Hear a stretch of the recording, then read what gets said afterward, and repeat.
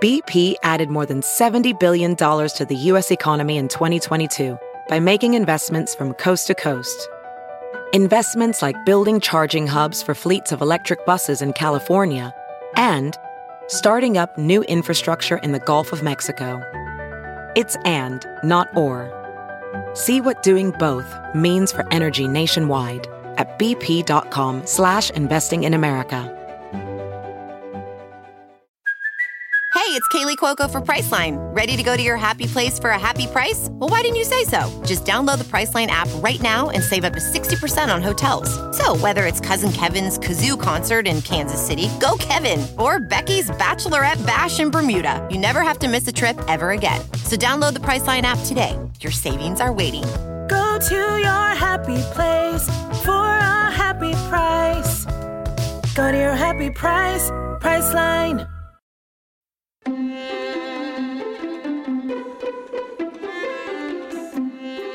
From the Jill Schwartz Memorial Library here in deepest, darkest Savannah, Georgia, this is Obscure, Season 3, Wuthering Heights. I am your host, your friend, your ear lover, your literary mansplainer-in-chief, and Georgianologist, Michael Ian Black, Southern Gentleman Esquire.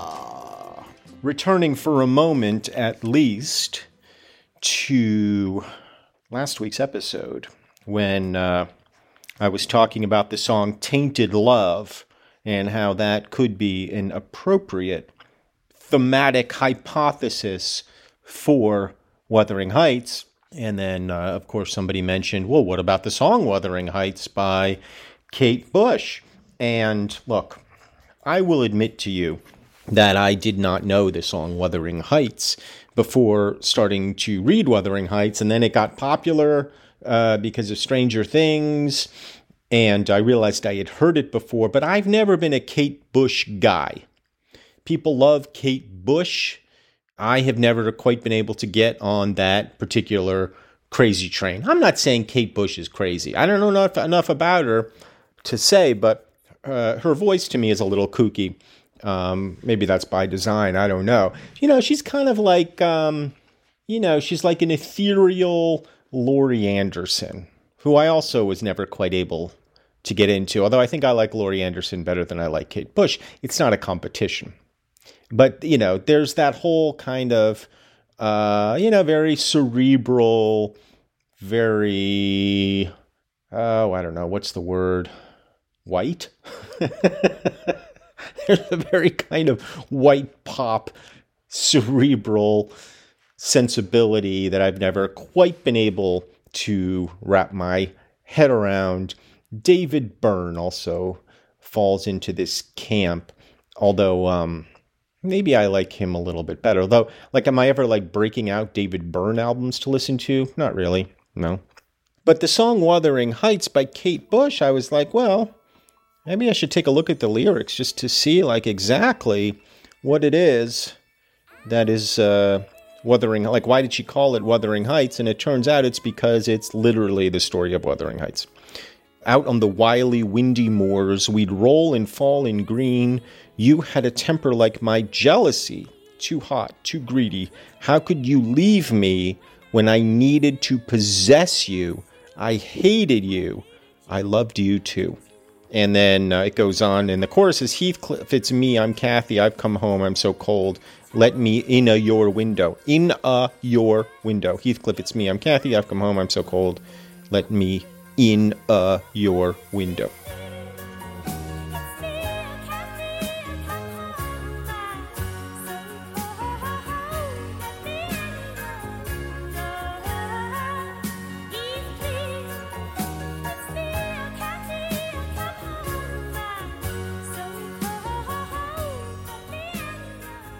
So, far be it from me. Far be it from me to criticize the lyrics of Wuthering Heights, the very popular, well-loved song by Kate Bush.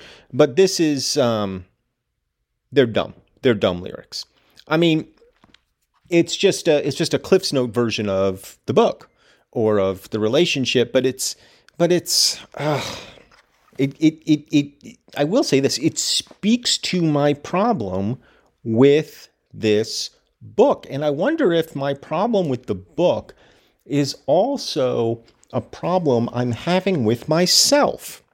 I'm not even quite sure what I mean by that, other than this book is about, as we say, tainted love.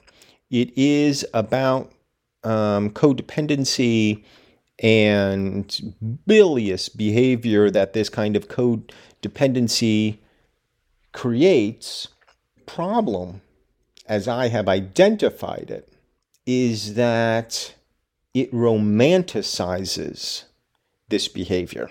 And the song, too, romanticizes this behavior.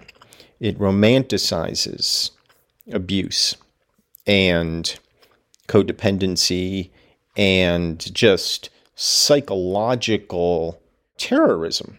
And so when I say I might have a problem with it because I have a problem with me, I think it kind of speaks to something a little bit deeper in my psyche about how I'm sort of struggling to articulate this because it's half-baked at best, because I'm literally just kind of talking off the dome here. But a lot of the things that I'm interested in my career and in my work have to do with these very notions, these notions of men and women in the way they relate to each other, in the way they talk to each other or talk past each other, about gender roles and gender norms, and the way and a particular peak that I have. Is that a word? Can I use that? Am I using that word correctly? A peak. A feeling of irritation, yes, or resentment resulting from a slight, especially to one's pride. Thank you, Research Machine.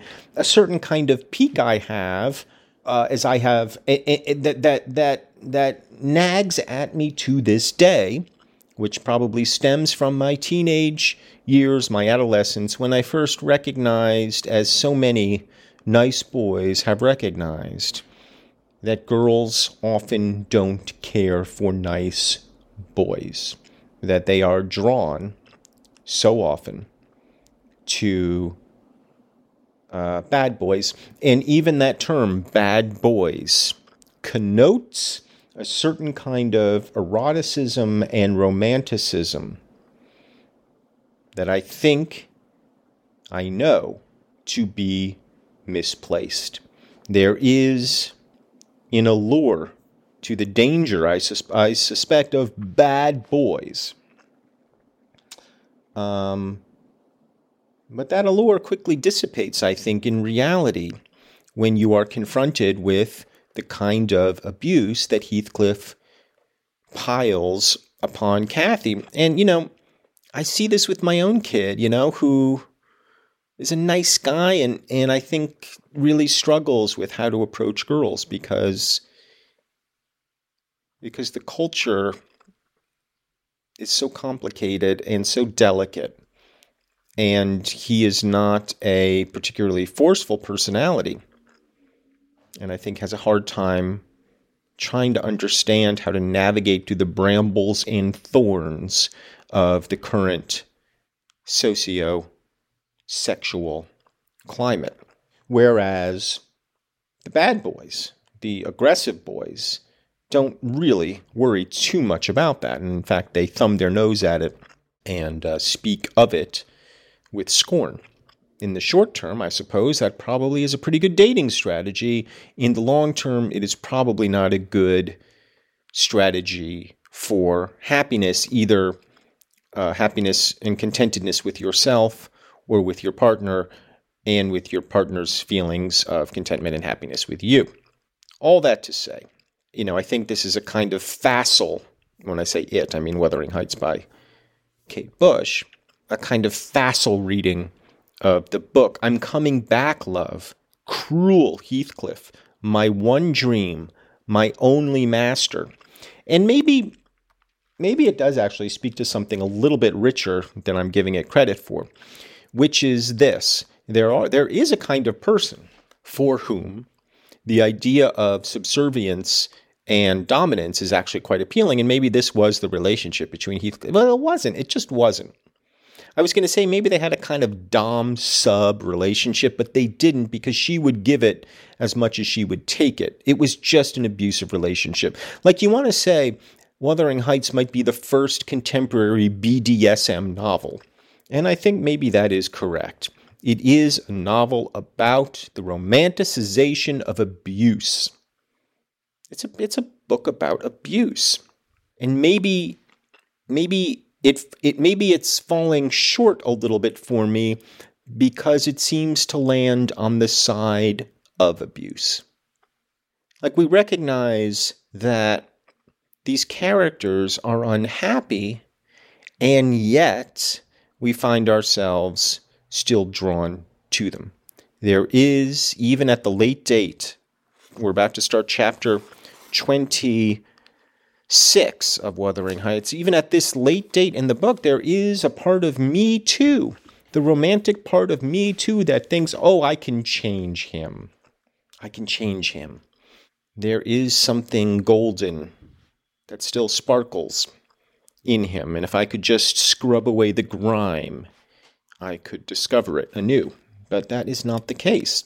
And when we position ourselves as saviors of another, we are, of course, doomed to fail. Now, I'm not saying that Emily Bronte is looking for Heathcliff to be saved, but I suspect that the reaction to Heathcliff over the centuries, particularly from a certain kind of young lass, has been, I can save him. And that is why he persists as an object of romantic desire, though he deserves it not at all. You know, I don't normally like to talk this much before I get into the book. I did it last week. I'm doing it this week, but it's nagging at me. What the hell is this book about? I've been trying to wrap my head around that from the moment we began. And, I think I'm a little closer to understanding it, but I'm not closer to understanding the reaction to it. But let's pick it up, as I said, with chapter 26, Wuthering Heights.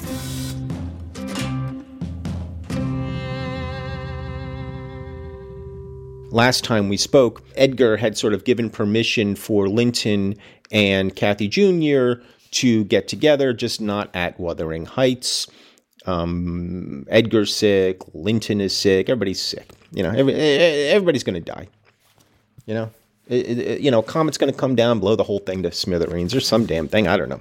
Okay, so this is still Mrs. Dean narrating. Summer was already past its prime when Edgar reluctantly yielded his assent to their entreaties, and Catherine and I set out on our first ride to join her cousin. It was a close, sultry day, devoid of sunshine, but with a sky too dappled and hazy to threaten rain, and our place of meeting had been fixed at the guidestone by the crossroads. On arriving there, however, a little herd boy, dispatched as a messenger, told us that. Now, interesting spelling of dispatched as despatched, D-E-S. Dispatched as a messenger, told us that Master Leighton were just at this side the heights, and he'd be much obliged to join to us to gang on a bit further. Then Master Linton has forgot the first injunction of his uncle, I observed. He bid us keep on the Grange land, and here we are, off at once. Well, we'll turn our horses' heads round when we reach him, answered my companion. Our excursion shall lie towards home. But when we reached him, and that was scarcely a quarter of a mile from his own door, we found he had no horse, and we were forced to dismount and leave ours to graze. He lay on the heath, awaiting our approach, and did not rise till we came within a few yards. Then he walked so feebly, and looked so pale, that I immediately exclaimed, "Why, Master Heathcliff, you are not fit for enjoying a ramble this morning." Oh, they're rambling. God damn them and their ramblings. Ramble. How ill you do look. Catherine surveyed him with grief and astonishment, and changed the ejaculation of joy on her lips to one of alarm.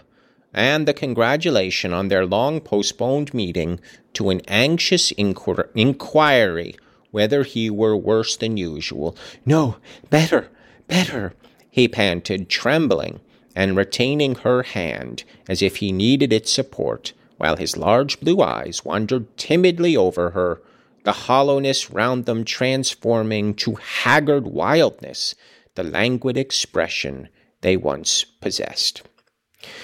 "But you have been worse," persisted his cousin. "Worse than when I saw you last. You are thinner, and I'm tired." He interrupted hurriedly. "It is too hot for walking. Let us rest here. And in the morning I often feel sick. Papa says I grow so fast."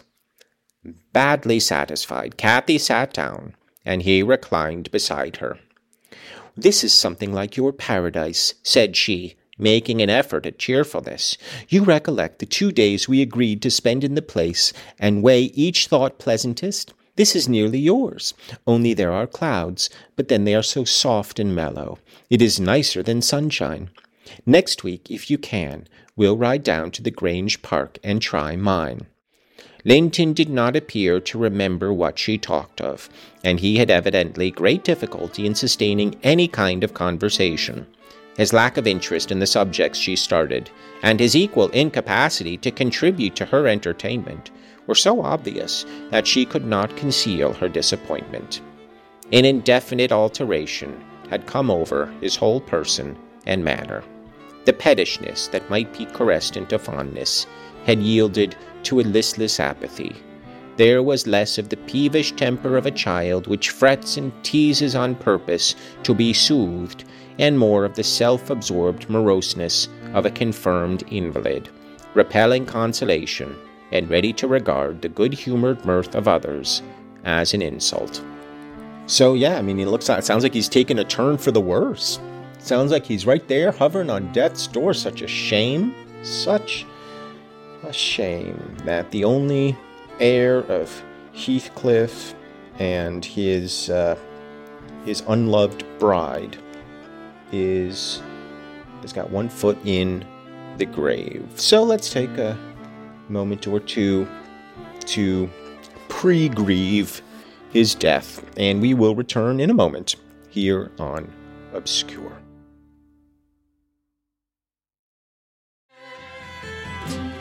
Back on Obscure, pondering Kate Bush and her song Wuthering Heights and how it relates to the book.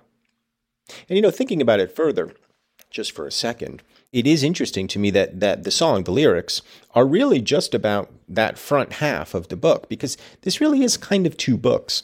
And I think that the popular book, is really the first one. And the second one, nobody really talks about. Nobody really talks about the relationship between Kathy Jr. and Linton and Hareton, because it's just not that compelling. Because all of them are basically being, pulled on strings. They're marionettes. And Heathcliff, who is the most compelling character in the book, has long basically faded from... What is that sound? Oh dear, is somebody going to be... What is that? I don't know if you can hear that. Some sort of motor sound.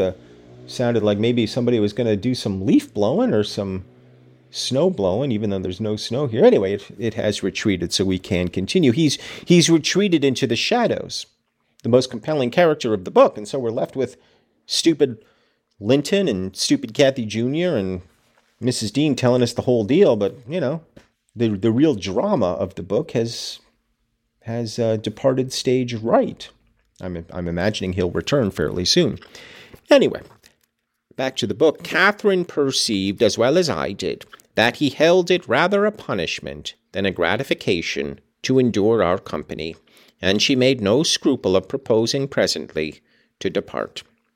That proposal, unexpectedly, roused Linton from his lethargy and threw him into a strange state of agitation.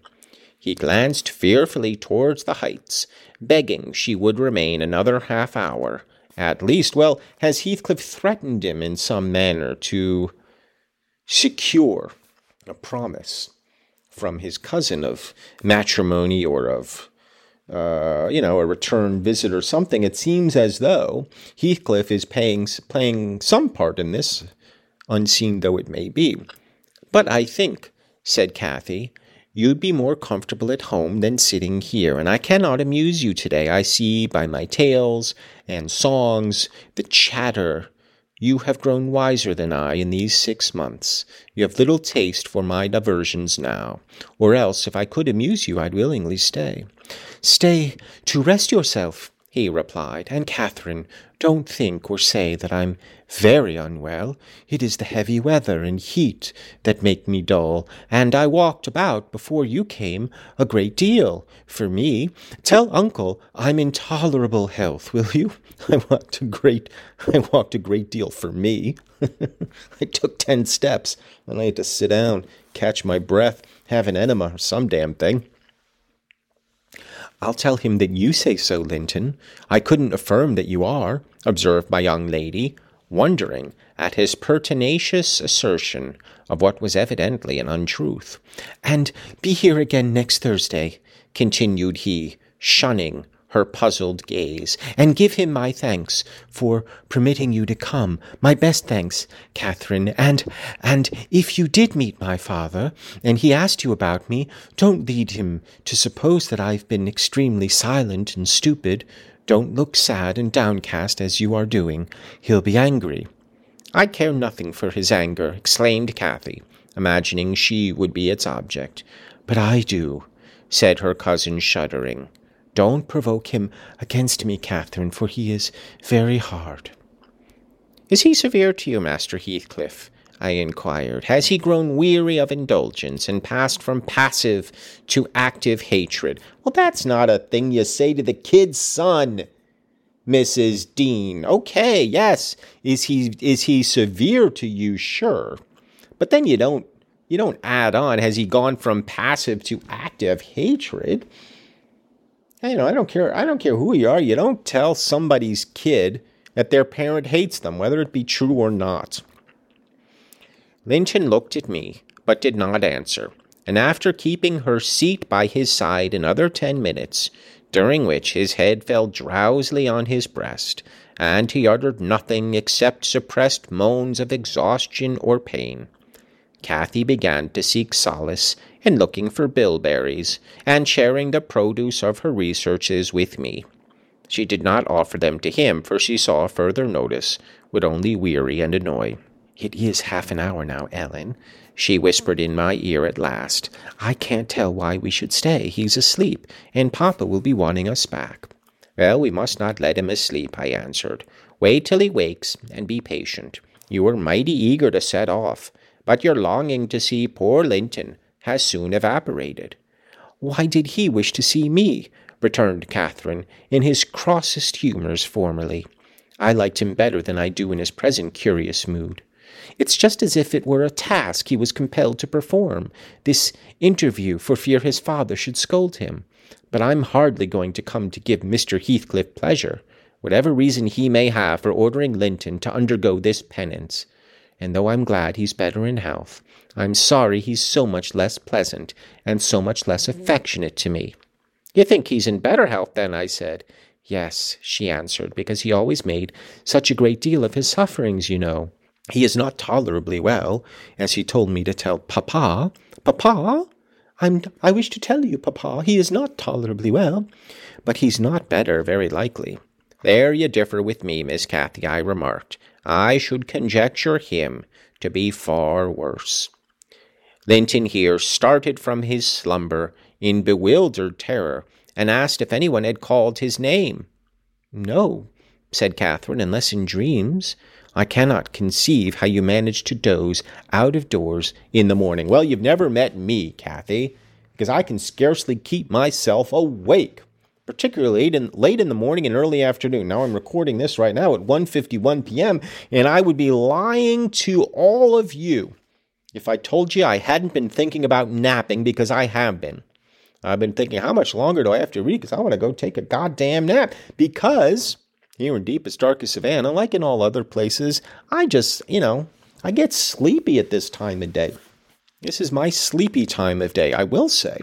Late at night, is when I'm most awake. Like I can drive, for example, for hours late at night. But if you put me behind a steering wheel from, let's say, 11:30 till about 2:30 in the afternoon, I'm as like as not to fall asleep at the wheel. I say that without exaggeration. I will fall asleep at the wheel. I often have to pull over and nap during this time of day if I'm not careful or drinking inordinate amounts of caffeine. "I thought I heard my father," he gasped, glancing up to the frowning nab above us. "Are you sure nobody spoke?" Now, what's a nab? That's a word I don't know. N-A-B. Let me crank up the research machine again. The frowning nab above us. Catch. Oh, if you catch someone doing something wrong. Well, that's not what I'm looking for. That's nabbing, like we nab somebody, but that's the modern definition. The frowning nab above us. In Old English, what does it mean? Doesn't seem to apprehend. Where's the noun version of it? The fountain. Oh, this is frustrating. I'm not getting a good definition within Wuthering Heights, or perhaps it's an alteration of the English dialect nap. Okay, so wait, hold on a second. "I thought I heard my father," he gasped, glancing up to the frowning nab above us. I don't know. We're going to move on. "You are sure nobody spoke?" "Quite sure," replied his cousin. "Only Ellen and I were disputing concerning your health. Are you truly stronger, Linton, than when we separated in winter? If you be, I'm certain one thing is not stronger, your regard for me. Speak. Are you?" The tears gushed from Linton's eyes as he answered, Yes, I am." And still under the spell of the imaginary voice, his gaze wandered up and down to detect its owner. Kathy rose. "For today we must part," she said, "and I won't conceal that I've been sadly disappointed with our meeting, though I'll mention it to nobody but you. Not that I stand in awe of Mr. Heathcliff, nor should you, Kathy." "Hush," murmured Linton, "for God's sake, hush, he's coming." And he clung to Catherine's arm, striving to detain her. But at that announcement she hastily disengaged herself and whistled to Minnie, who obeyed like a dog. Wouldn't that be neat to have a horse who just comes trotting over like a dog when you whistle? Oh boy, that would be neat. I've seen such things in Western films, but I've never seen it in real life. It's neat though. Sometimes when you get up early in the morning and you head out to the stables, as I do, the horses will come over to see if you've got some apples or carrots in your hand, but never just by whistling. So then Minnie came, and then she says, "I'll be here next Thursday," she cried, springing to the saddle. "Goodbye. Quick, Ellen." And so we left him, scarcely conscious of our departure, so absorbed was he in anticipating his father's approach. Before we reached home, Catherine's displeasure softened into a perplexed sensation of pity and regret, largely blended with vague, uneasy doubts about Linton's actual circumstances, physical and social, in which I partook, though I counselled her not to say much, for a second journey would make us better judges. I mean, this is just, it's tedious, for God's sake. It's tedious. You know, Bronte here is constantly contriving to bring them together and separate them and bring them together, and it's tedious. Because nothing seems to be happening. Nothing much is transpiring. The plot is not moving forward. Their relationship really has not developed from the first time they met. My master requested an account of our ongoings. His nephew's offering of thanks was duly delivered, Miss Cathy gently touching on the rest. I also threw little light on his inquiries, for I hardly knew what to hide and what to reveal. End of chapter 26. I love it. I love these little chapters that are just pocket-sized enough for the purposes of our podcast. I love that we read a whole little chapter and then we're done. My God, it's very satisfying indeed. So, yeah, that's where we are. That's where we'll leave it, with this tedium of waiting for Linton Heathcliff to drop dead or, have his head chopped off by his father and thrown on the lawn of Thrushcross Grange or some such thing. So you can forgive Heathcliff maybe as a romantic for his abuses towards Cathy Sr. in the sense that, they're both kind of shitheads to each other. And, they, as Kate Bush says, she loves him, she hates him. Why do I need you? You possess me. You leave me. I'm coming after you. Let me in the window. Blah, blah, blah, blah, blah. Like typical romantic adolescent bullshit. But where you cannot forgive him, nor should you, in this host's opinion, is in his execrable. Is that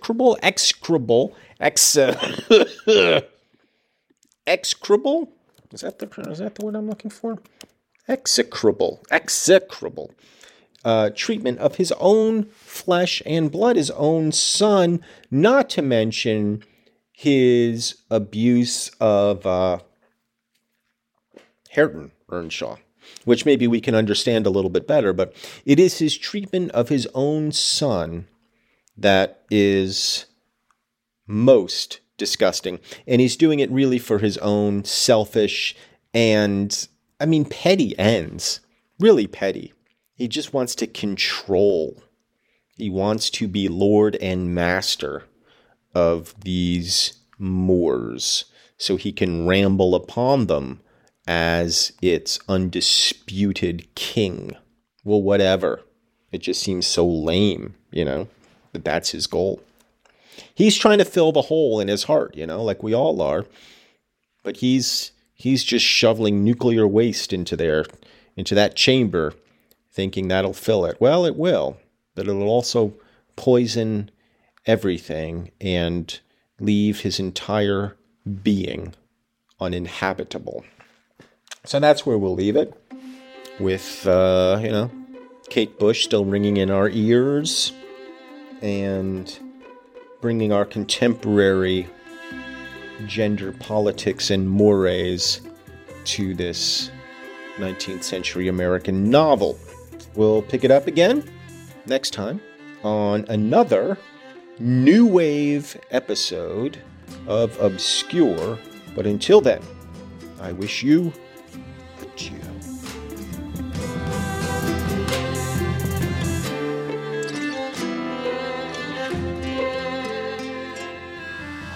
This season of Obscure is produced by me, Michael Ian Black, and the great Robin Lynn. Our theme song is by Craig Wedren. We rely on you, the listeners, for support. So please, go to patreon.com/Michael Ian Black. Sign up. There's all kinds of fun stuff. There's goodies. You could join the book club where we get together. We talk about the book that we're reading.